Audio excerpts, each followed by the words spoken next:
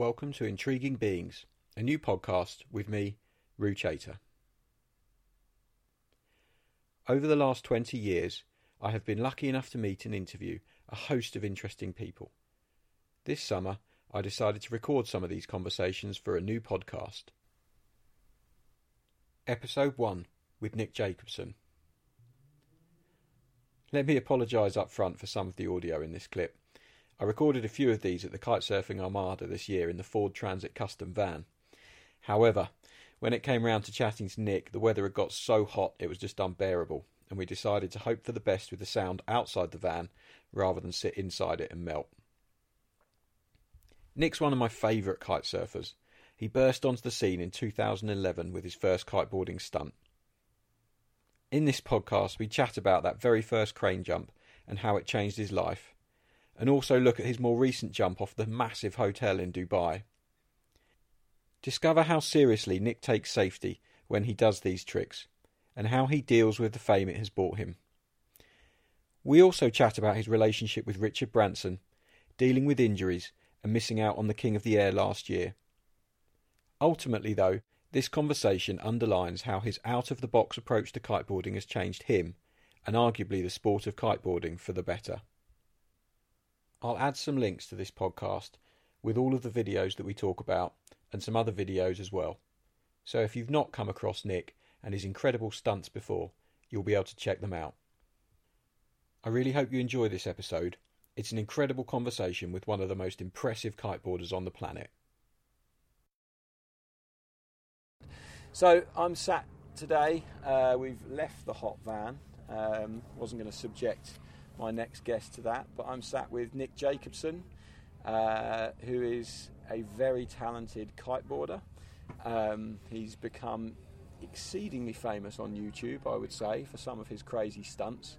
Kind of like the Danny McCaskill of the kiteboarding world. So Danny does his crazy mountain bike tricks and Nick does his crazy kiteboarding tricks. I first came across Nick when I saw a video of him climbing up a crane that was attached to a rusting boat in South Africa with a kite in his hands, and I'm going to put the link for this video for anyone that hasn't seen it in the bottom of the podcast. But basically it was the most incredible thing I'd ever seen. Nick, what on earth made you think of doing that?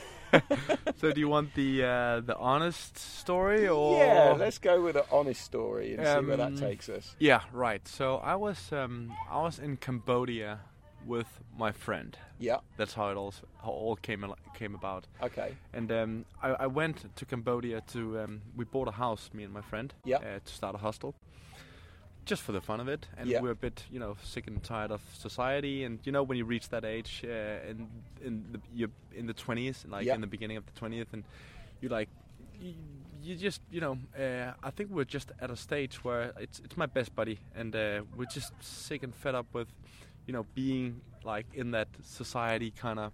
We just wanted to like travel out there and see what where we. It took you. Yeah, in a way, and we're like, let's go to Cambodia, get a house there, and make a guest house, and just be ourselves, Cool. So without any, judgmental people around us, and we just wanted to get away from that society kind of thing. So we went there, and we got the house, and we started like a small guest house, and within 4 or 5 months, we quickly realized that okay, this is gonna cost a bit more money than we realized, and. So and we're a bit, over it already. Because really? We're not, after a few months. Yeah, we're not. The grand plan wasn't quite exactly. What it it wasn't like this is the goal in life. Let's do this. It was more like a quick idea we had. Let's do this. Okay, got some tickets. We flew to Cambodia. Got the house. We set up this whole like camp there. And yeah. And at some point we just realized that this is not for us. Let's do something else. We didn't have any money. I think I had like a few thousand on my account. Wow. So we're like, well, I'm pretty decent in kiteboarding back then, and why don't we just go to Cape Town? Because I know my way around there. We can stay for free. We don't. It's gonna be fairly cheap to be there. My dad was there. He had a car we could use, and so we spent pretty much the rest of our money on a ticket to Cape Town. We went there in the beginning of the season in like October or so. Yeah. and we're like, okay, so we're gonna be here for like half a year, and we don't really have any money, but we could try and benefit off my skill, which is kiteboarding. Yeah. So let's contact my sponsors. Maybe they wanna, pay us a bit if we make a video. And so we did that, and we got a few money into our accounts, and I did this crane jump the year before that, or 2 years before our Cambodia experience. Okay. So, But didn't video it, or just we did video it, and the thing is that as soon as we got back to the beach, all the camera equipment was stolen out of the car. No. Luckily, there was this Dutch guy, Dim, who filmed it with his small little handycam, like far away from, like all shaky, and it looked like something that could have been animated. Okay. And didn't look real almost. It didn't look real, no. So, and all the comments online, they're like, "Oh, it's a one big hoax. It's just, it's a whatever." So I'm like, this This wasn't a is hoax. waiting for me. This I've is, gotta do I mean, it. I have to do this before they blow up this ship, Yeah. because that was the initial plan. So, what we did was I contacted Calucci's, which is the local sandwich bar there, and I went in there. I know the owner, and it's like, hey, how would you like to team up with me and my buddy here? We can eat for free at your sandwich bar for the next like 4 or 5 months, Yeah. till the end of our stay in Cape Town, and I'll bring a menu up and I'll be creative. Yeah. And he was like, well, if you do that, and if we can make you a few sandwiches, you can like put it in your wetsuit and like maybe have a bite when you're up there, whatever. Like it's up to you guys. Whatever you want to create, you do that, and we have a deal. So you can Eat come for here, free. you can eat for free for the next few months. This is brilliant. So and I told Lewis, my best buddy there, and he was like, well, if you're up for it, I'll be filming. So, and that's how it came about again. Because then we would wake up every morning, go to Calucci's, have breakfast, go for a session, come back, have lunch at Calucci's, and then have dinner again because we didn't have any money. Perfect. We had a little bit, but it was a great alternative of trying to save a bit of cash. So that's how it came about. Not to get free sandwiches, but like that was a byproduct. Yeah. But just to for me to have that in my archive when I get old. Yeah. So I'm gonna put a GoPro in my mouth and the kite everywhere. We gotta have all these different angles, and so we pulled it off again. And to set the scene, this was an old rusting sort of tanker in the bay off the coast of Bloberg, which is in Cape Town, South Africa. And how high was the crane? Because I think it was around 50 meters. Wow. Something like that. So like nothing too crazy, but still high enough to. And you are climbing up this crane with a kiteboard attached by your kite leash. Yeah. And that's just kind of bouncing its way up behind you. And you're flying a kite whilst climbing a ladder. It's very rusty. Yeah. I remember people riding on 7s and 8s on the beach, and I was on an 11. Wow. Just to get that extra bit of lift. So, because I would be climbing with one hand, and obviously my feet, and the other hand I would have like on the bar all the time. And then I would go like from every time I would grab some rusty part on that crane, I would like grab something and then put my hand on the release. Grab something, put my hand on the release, because I needed to like implement that movement from grabbing something on the rusty crane to being able to release my kite at any given time, because if the kite would, start looping, or catch something on the crane or something, and I would have to release, I just prepared myself. Yeah. So that was the kind of safety decision around it. And I remember the board I remember the board just dangling around me, because I had my leash on my spreader bar, and then through the foot strap, and then attached to my back. Yeah. And it was just flying around. It hit my shin so many times, and I was like, I was screaming because it was so sore. When the toe side just hits your shin, whadang! It was so painful. But I was just very focused on things not going wrong. And you got to the top, pulled the menu out, ate a sandwich. Had a sandwich, and then jumped off this crane. And we're set for the rest of our trip. And that was it. And was that the kind of? I mean, that was when I kind of first really noticed you as a kiteboarder, I guess. Yeah. Was that when it blew up for you? Was that video sort pretty of much pretty viral? Yeah, that went pretty viral because it's not only kiteboarding. It kind of broadens the perspective of the audience. And, who's going to watch that? Yeah. Anyone who thinks this is crazy. Yeah, exactly. So that went pretty viral, and that's when I realized, okay, that was, I mean, not to sound arrogant, but that was fairly easy for me to do. Yeah. So if I, try and it's fun, it's super fun. I love to be very serious and focused when I do stuff like this. And for the viewer, it looks insane, and it looks like, whoa, this guy has got no brain, nothing. And I think, I mean, it's just fun. I really enjoy pushing the limits, like my own limits, and that's what I did. And I thought, if this can be some sort of way or direction that I could go without influencing too many. Because I don't want people to do the same as I do. Yeah, because I feel so confident that nothing will go wrong. Maybe someday, I don't know. But I'm praying not to. It's just it feels pretty easy for me to do all these crazy all the stuff stunts. that I do. Yeah, because I've been kiting for ages. Yeah. So you've got great kite control. Yeah, I don't even look at the kite anymore when I fly it. I just feel where it is. Yeah. And if you're at that stage, then I think you can try and be a bit creative. You can do some kind of different things. Yeah. Awesome. And so, what was your next big trick you did? Because you've done some pretty. I don't things. remember what exactly what came after the crane jump, but it was definitely an eye opener for me that I can go in a pretty easy direction in this, and people like it, and I like when people like it. I like to motivate people, especially the youth, and I like when people come up to me and they say, "Hey, well done on that. That looked crazy or insane," and hey, I got up on the board the first time last week because you motivated me to get on the board, and that's what drives me. I guess because it's reaching that wider audience that you said. You're not just showing your videos to kiteboarders; you're showing your videos to young kids who then might go, God, I want to try a kiteboard. Yeah, exactly. So that's a great motivation and a nice little pat on the back, I guess, when you get that feedback, and it gives you sort of affirmation that what you're doing is a positive thing, and it's good to do. I mean, the biggest trick you've done, well, I say trick, it's not a trick, the biggest stunt that you've done so far was probably jumping off the hotel in Dubai, would you say? Yeah, I like, for me personally, definitely. Yeah. The production that came about it wasn't that satisfying for me to watch, because we had a very limited period of when I could jump and all the permits and all that stuff. So at the end it was more like, I need to do this. Yeah. Even What's if the name of the hotel again? It's the Burj Al Arab. Burj Al Arab. So for anyone listening, they can look that up. But yeah, carry on. Yeah. Sorry. So it was it was more like an achievement that I needed to achieve this, because it was a funny idea that came about like 5 or 6 years ago. Right. And I've been trying to get all the permits for so many years, but they just never came through.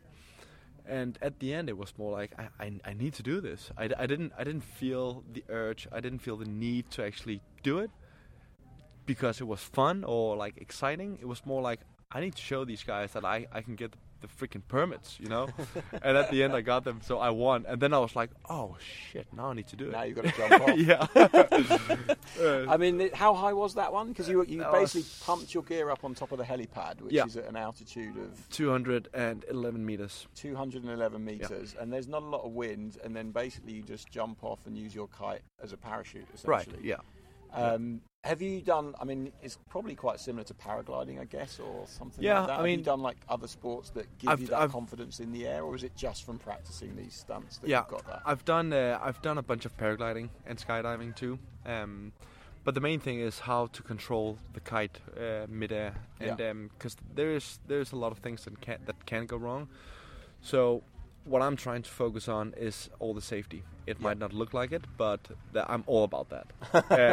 So if anything goes wrong, if I snap a line, if the kite explodes, it's if anything, So I wanted to put on a parachute, but last minute I decided not to, because maybe I thought that would, because that was like 4 kilos on the side of my harness. maybe that would cause me to Extra go into a weight. rotation or something. Yeah. I'm not used to Throw riding you off without balance. Or, yeah, exactly. And 4 kilos is quite a lot. Yeah, Right? yeah. And I told myself as soon as the kite is above me, I'll make that decision whether to wear the parachute or not. Yeah. So, and I felt good up there. I felt like very confident, and the kite was flying well, and it felt right when the kite was above me. So I decided not to wear the parachute.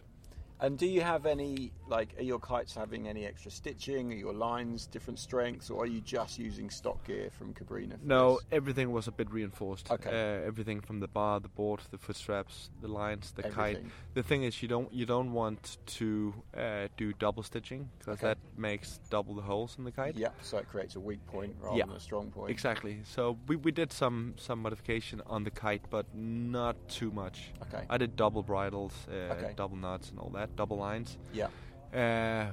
But nothing happened to the gear, like nothing. It was fine. I mean, I think there's a bigger chance of something going wrong in a toe up, Yeah. because there's so much more tension on the lines and on the kite. Yeah. When you're gliding down like I did, it's not that bad, you know. I think there's even more tension when you're riding over part on a kite. Yeah. Because I'm just a It's rock just a wake of you, I guess. under the kite, below the kite. So it wasn't that intense. And Yeah. if I was up in 211 meters doing that from that base jump that I did, I could have done it from 1,000. It would have been the same. It was the same tension on all the equipment. Same tension, same height almost. Because if anything goes wrong in that altitude, it would be the same. It would be exactly the same if you jump from 3,000 feet. You know. So I was actually hoping that it was a bit higher, but it wasn't. It certainly looks high enough. I mean, my next question is going to be, what on earth goes through your mind when you've got all the permits, you've gone to the top of the hotel, you've stood on the helipad, you've pumped the kite up, you've launched the kite, it's above you, and you're like about to jump off.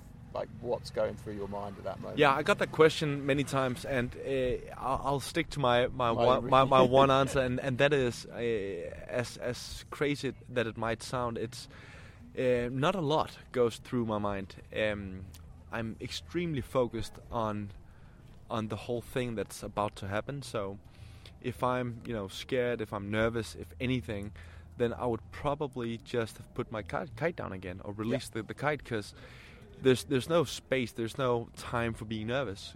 Yeah.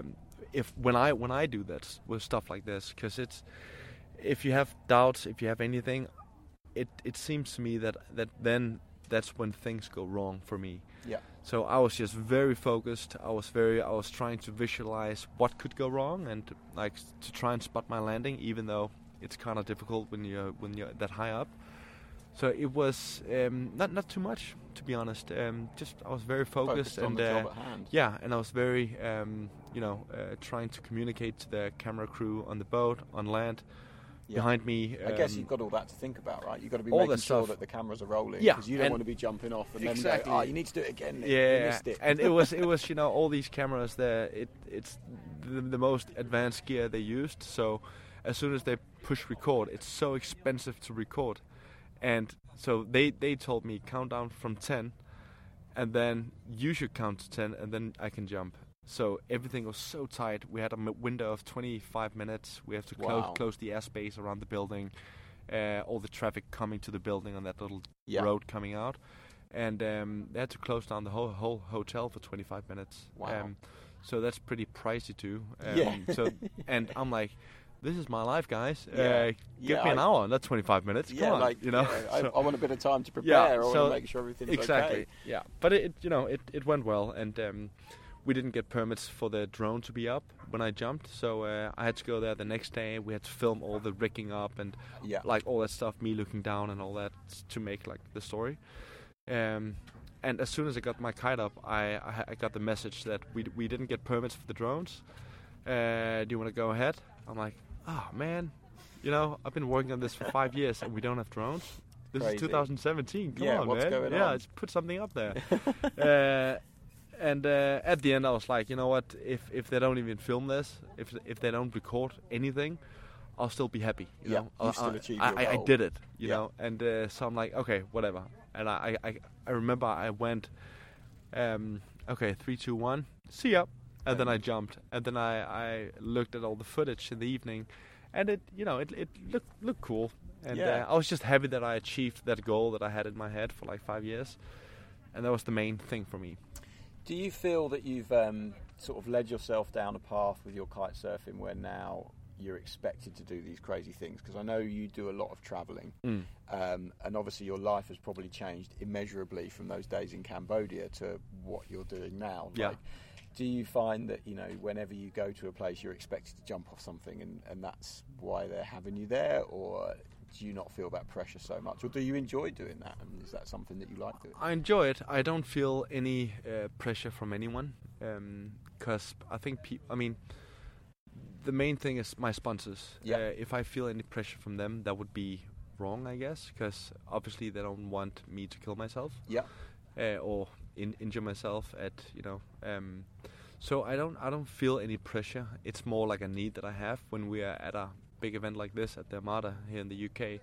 It's just fun to do a toe up like I did just now, 20, 30, 40 meters. It's not that high, it's not that spectacular, but at least we put on a show, you know. Yeah, and you got to we enjoy make people happy, and they're cheering on the beach, and I like that. You know, it's cool to create that vibe, and it's crazy that one person can create that vibe. Yeah. From pulling something that's fairly easy for the guy to all of a sudden see all these guys coming up to you, asking you questions, and I enjoy that. I really enjoy that. What I find weird is the whole signing stuff, and because I'm not like that myself. I was going to ask you a question about that, because to give the listeners an idea, Nick and I said we were going to do this interview, and it took a while to set up anyway because Nick was doing his toe up, and then he's in high demand at this event, and we were just trying to walk from the tent to our van, and I think you had your photo stopped for a photo taken like 4 times. You signed a shirt, you know. Yeah. Does that get tough? It doesn't get tough. I mean, come on, what the hell? Yeah. It's whatever, famous. you know. It's easy. It's Yeah. easy, you know. I think compared to what I get from kiteboarding, signing and photos and stuff is pretty easy, you know. Yeah. What I don't understand is why they want it, you know, because I'm just a regular guy. Yeah. And I'm skilled in what I do, like you are, like all these listeners, whatever they do, I'm sure they're good at it. I'm just good at something that I sort of created in a way. Yeah. And it looks spectacular and it looks crazy, and so I get why, you know, people want that from you, but I am just a regular guy. That's Yeah. it, you know. Anyone can walk up to me, ask me anything, and I mean, we both have 2 arms, we both have 2 legs, we both eat, sleep, and do our stuff. So in that, I think I just have a very humble approach to it. Yeah. Because we are all the same, Yeah. without it sounding too Yeah, I mean, I think freaking, it's something I've noticed amongst like all kiteboarders. You know, when you reach a certain level, you obviously get this attention, and you obviously get people coming up to you and wanting your autograph and stuff. And I think everyone takes it in really good stride and realizes that, hey, that's part of the job. And yeah, you I think what people don't get about me is that when I ask about them, they're not used to that, like a famous guy wanting asking to know what they're up to. Because I mean, they ask me all these questions, and I don't feel obligated to ask them back. But I'm like, so do you live here? Why are you here? What are you doing at this event? And oh, it's a cool van you have. Can the roof pop open? Like all these questions that I have, and because I'm a curious guy, and I would like to know all this. Start freaking them out. Yeah, and then all of a sudden, this random dude from wherever, he's like, huh, who the hell is this guy? Why does he want to know all this stuff about me? And I like that, you know. It makes people feel good around you too, you know. Because they are trying. I mean, a lot of people are trying to show their best of themselves when they meet. I mean, if you met Denzel Washington or like you would want to show the best of you. You know, you would. It's not like, hey man, how's it going? You're like, oh hey, I'm a big fan of you, like blah blah blah, and so that's what people are doing. And I would like to meet them. I would like to show them a great respect too, and show the best of me. But obviously, I mean, you can't do that all day because it wears you down at the end. But it's easy. For me, it's easy. Yeah, it is. It's not a problem. No, not at all. What's the hardest thing about being Nick Jacobson now compared to being Nick Jacobson in Cambodia when nobody really knew who you were? I think the traveling. Yeah. Because I do travel a lot, and it's hard to. I think what like the expectations of my sponsors, and I meet them all the time, and but definitely being away from family, friends, girlfriend, stuff like that at home, because I don't have those routines that other people might have. Yeah. Like I don't. It's not that I want it, but I don't have it. I just don't have it. So it's. I think it's hard. Yeah. 'Cause I haven't tried it for so many years. Like waking up at 8 o'clock, going to work at 9 or whatever. I haven't tried that. But I would like a bit more structure and a bit more of a routine in my life, and I don't have that. I have my routines when I'm flying. I have my headphones. I have like spare batteries every time I sit down. I change my battery, put the seatbelt on, and then I listen to a podcast, and then I fall asleep. Then I wake up, I watch a movie, I do some work, and then I land. I arrive. So in got terms routines of within your definitely, role, but not a life exactly routine and around what you're doing each day. And I feel like a lot of people they don't. I mean, when they look at my life, I travel a lot, and I was in the Bahamas just now, and then I was in Egypt, then I was in Cape Town, in Sicily. I was up in Australia. I mean, I travel all the time, and it looks great. Yeah. And from the outside, from people going to work every day, and it looks amazing. And don't get me wrong, it is. It really is amazing. But it's tough sometimes. Yeah, I understand that. Because then you travel to Argentina and you meet all these guys, this group of people, and you're there for only like 4 days, and you get, especially a guy like me who's very curious and I'm very involving with people.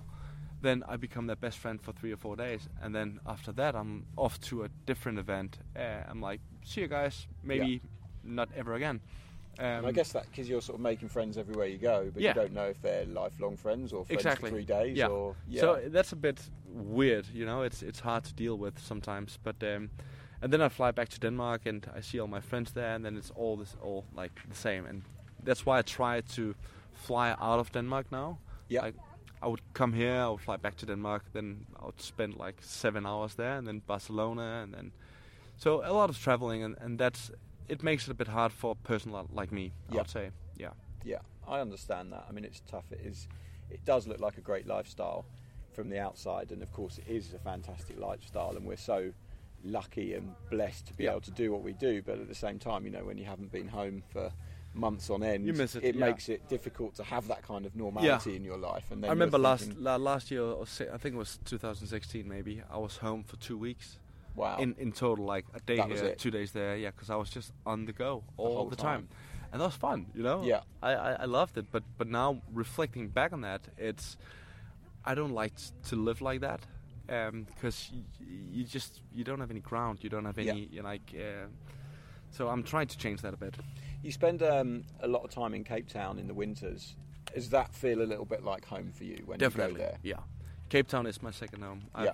been there since I was 6. Yeah. Because my dad moved there when I was 6 years old, and so I've been there every winter since I was 6. And then I only started kiting 10 years later, when I was 16.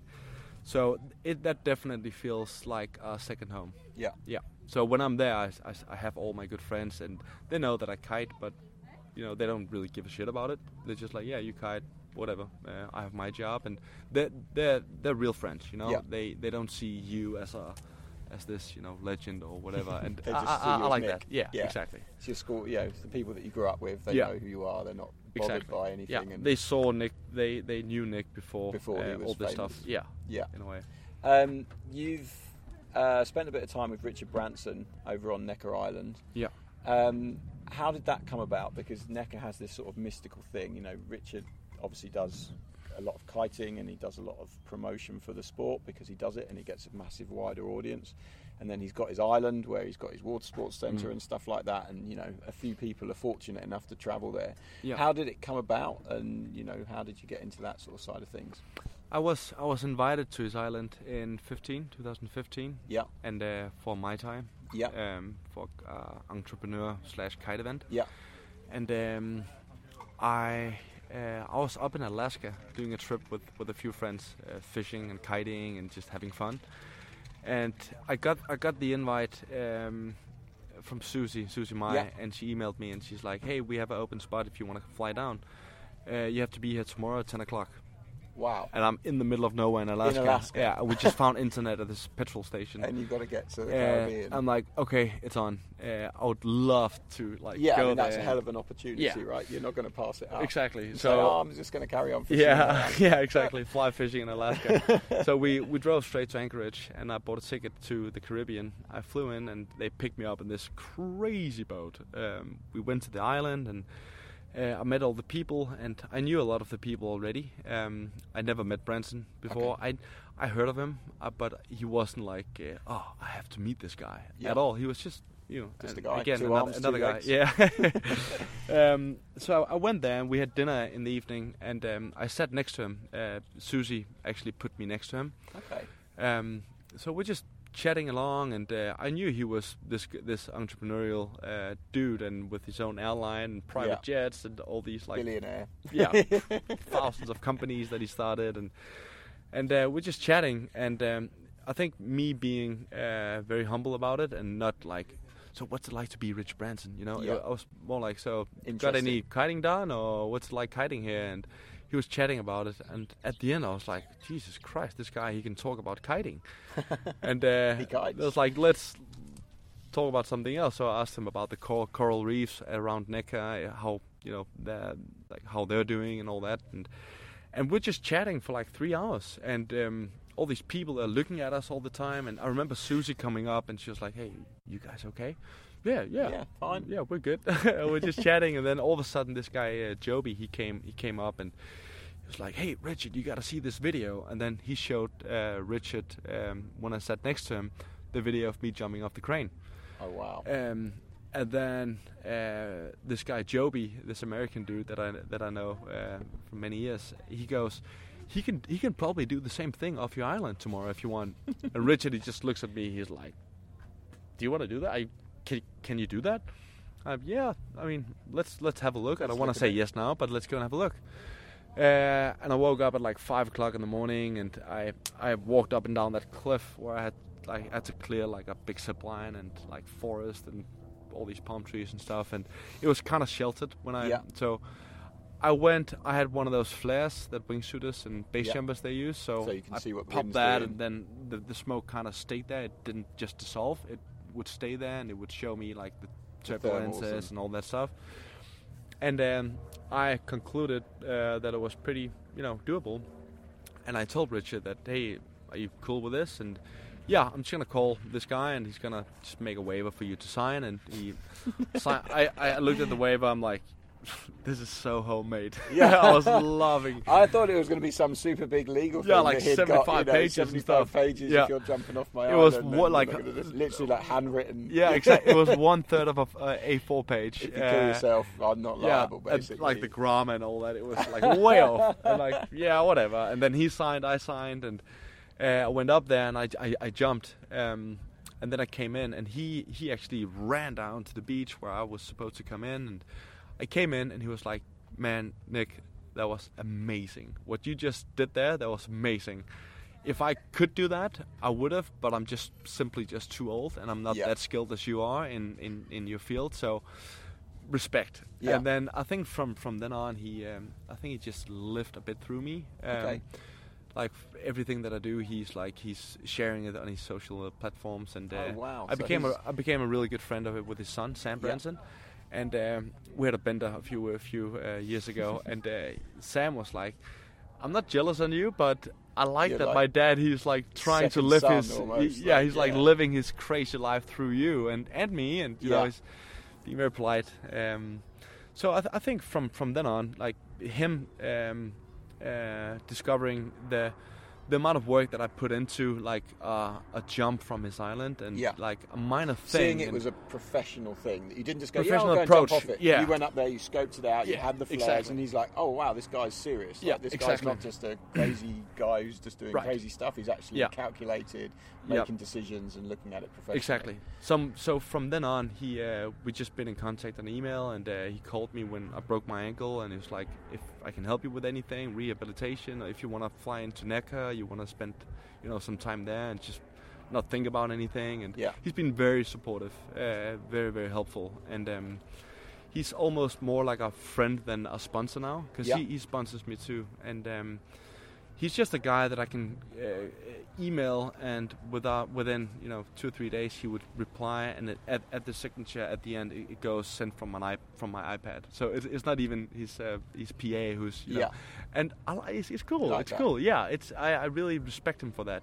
Yeah. And I guess, I mean, he doesn't really write his own emails, Yeah. but to friends and to like minor stuff in his life, I guess he does. He does. Because the grammar is totally off, and I mean, he is dyslexic. Yeah, Dyslexic? Or, dyslexic. Yeah, dyslexic. So it's I phoned him. I emailed him back in Cape Town when I did the tow up with the Yeah. Brunel team, and I asked him if he wanted to be a part of it, because the Brunel team didn't have too much cash, and Yeah. they had a tight budget. And I asked him, hey, do you want to tip in with a bit, and do you want to support this? It's going to be a world record. And he was all about it, and he was like, hey, I wish I could fly in, but he was in Finland or something, Okay. doing a talk or whatever. And he was like, yeah, how much do you need? And I named an amount, and he was like, yeah, let's do it. Perfect. So he's I feel like it when I approach him with a small, I wouldn't approach him, put it that way. I'm not gonna approach him with a small little thing. Yeah. It But has to something be like a world that. record So or yeah, like so something extraordinary. If you're listening, this was a world record, not even an attempt, because you did it. Yeah. And you got the Brunei sailing boat. Yeah. And it towed you up how high? 277 meters. 277 meters, and then Yeah. you release and you Fly parachute down. Yeah, and fly pretty much. down. Yeah. And that must have been quite challenging, because I know normally when people do tow-ups, and this is where you pull a kiteboarder with a rope behind a boat or a car or whatever, and it lifts them up into the air, they use a motorboat, and that's obviously a lot easier to Yeah. control. A Yeah. sailing boat, you can't just stop it or turn the engines off. That's it. No. So that must have been quite logistical to make that happen. Oh man, it was a nightmare, to be honest. Because I need communications between the safety boat, the tow boat, the operator who's Yeah. doing the winch on the boat, and all that. And I need to stay focused On what you're doing. on what I'm doing. So it was quite challenging, and it took me like 4 or 5 times before, because I had a release system on my back that Yeah. that paragliders they use for tow ups. Yeah. So as soon as you almost look at that release, and it goes. releases. So it was very, very hard, and I teamed up with Jason Furness, Yeah. who's a legend in my eyes, and he was one of the first kiteboarders in the UK, and Yeah. I teamed up with him, and he helped me with all the logistics. He helped me with all the comms and emails back and forth, and he was very he was on the job. Yeah. And so if it wasn't for him, it probably would have happened, but logistic wise and just timing wise and everything, he made it so much easier for me. Yeah. To Nick, you deal with your stuff. I'll deal I'll with take the care of the logistics. rest. Yeah, a fun thing to do. That was cool. And then Yeah. you touched on it a little bit earlier, and I know we spoke about it in Sicily. I mean, you recently had a pretty horrific injury. Yeah. Was that the first kind of major injury that you've had that's taken you off Yes. the water? Definitely. So how hard, I mean, firstly, what did you do to yourself, and how did you do it? But also, how hard was that to deal with? Yeah. I did a trip up the west coast in Cape Town with my buddy Graham. Yeah, that's Graham Howes, right? Graham House, Dirty yeah. Habits, yeah. Dirty Habits, bad influence. A really good friend, but bad Bad influence. Yeah. And we did a trip up the west coast, and the wind picked up. We weren't really supposed to kite on that trip, but as soon as you go without kites, it always picks up, and it's Yeah. incredible. So we thought, let's just Take bring kites anyway. kites, and so obviously the wind picked up, and I was riding a 12. I did 50 flat threes, and on the 57th flat three, I came around, and I'll give you the footage, so if you want to upload it or something. We can share it, yeah. I just landed on a piece of chop or whatever. I came around, and I landed on my back leg, and broke my fibula in half. It sits Whoa. down by the ankle, and all the ligaments in my foot, and dislocated my heel. Wow. So it was quite an injury, and I could feel it straight away. Yeah, that something you knew it was bad. was wrong. Yeah. because Are you pretty far from civilization if you're on a trip up the west coast, or? 2.5 hours. Wow. Yeah, but when we do, stuff like a trip like that, I always bring, a whole pharmacy just to make sure that I If can anything happens. shut down everything and just sleep in the car until I wake up in a hospital. So that's pretty much what happened.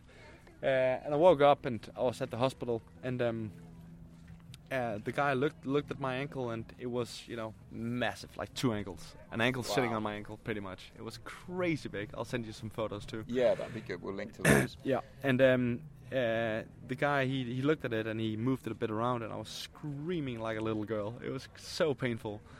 And he told me, well, you need surgery. And from then on, I realized, okay, this is not good. Yeah. I know that my good friend Kevin Langery, he had a similar injury a year before me. Yeah. And he told me, don't worry, it's only 2 months or something. But it was a bit of a different injury. My one, it was the guy, the surgeon. He looked at it and he said, well, this is going to take between 4 and 6 months before you can ride, and an entire year before it's 100% again. Wow.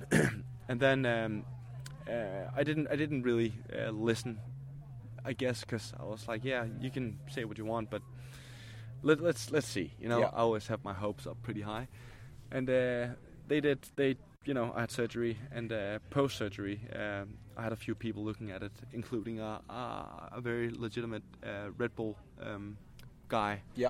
And he also told me that it's pretty bad. And I was in bed for 3.5 weeks, Whoa. ankle elevated above my heart at all time. And Wow.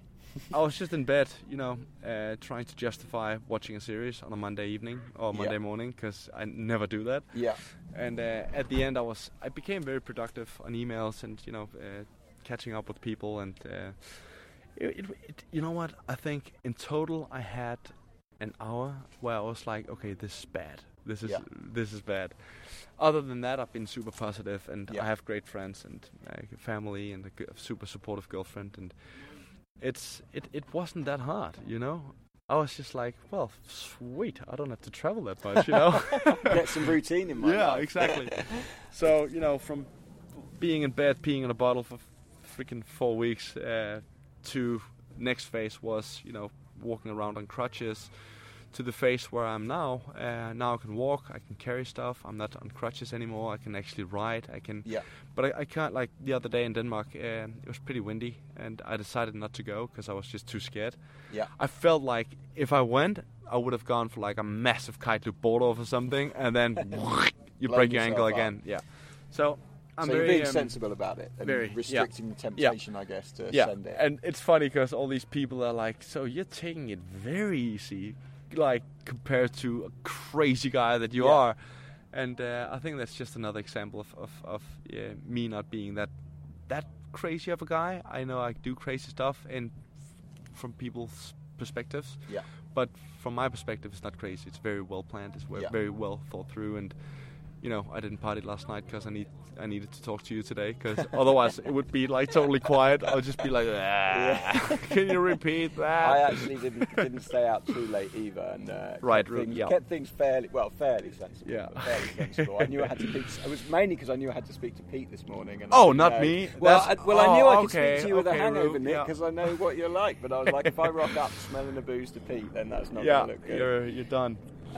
So that's kind of interesting that you've been sort of, having to focus around the injury. What stage of the recovery at now? You mentioned it's like a year before it's going to be 100%. Yeah. How long are we into it now? I think I'm at 8 out of 10, 8. I would say. Okay. And it's funny how things in your mind and in my, perspective of, being a professional kiteboarder and trying to achieve something that no one has ever done before. And has it changed anything? Nope, not really.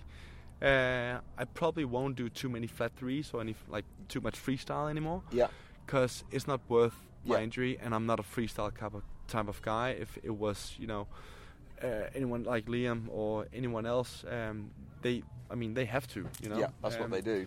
I don't have to. I do it for the fun of it. I can easily do a handlepass. It would take me like a few days to train up for double handlebars. But that's not my thing, you know. Yeah. What I do, I try to like kite in a swimming pool, in small ponds, just to make kiteboarding look like Something what I different. think is kiteboarding. Yeah. It's not like I don't think a freestyle back mope isn't kiteboarding, because it is, whatever, you know. But for me, we can use the kite as a parachute, as a lift. So why not do that? Yeah. I'm not saying that I have anything against, you know, slim chances and blind judges and all the freestyle stuff. I think that's cool, but I just like to use the kite in a different way. Yeah, and do something different with it. You've sort of get on to the sort of last question, but something I wanted to ask you about was you've had a big relationship with the Red Bull King of the Air event, which is arguably the biggest event in kiteboarding at the moment and has been for several years. Obviously, you broke your ankle just before that event this year. Yeah. How painful was that to know that you wouldn't be able to compete in arguably the event that is the event for you, if you like? Yeah. It's like it's made for you, that event. It's big air, it's kite loops, it's how you ride. Yeah. Was that a tough thing, the timing of it? It's can you swear on this podcast? Yeah, you can. Yeah, I think when I won in 2017, I won King of the Air. Yeah.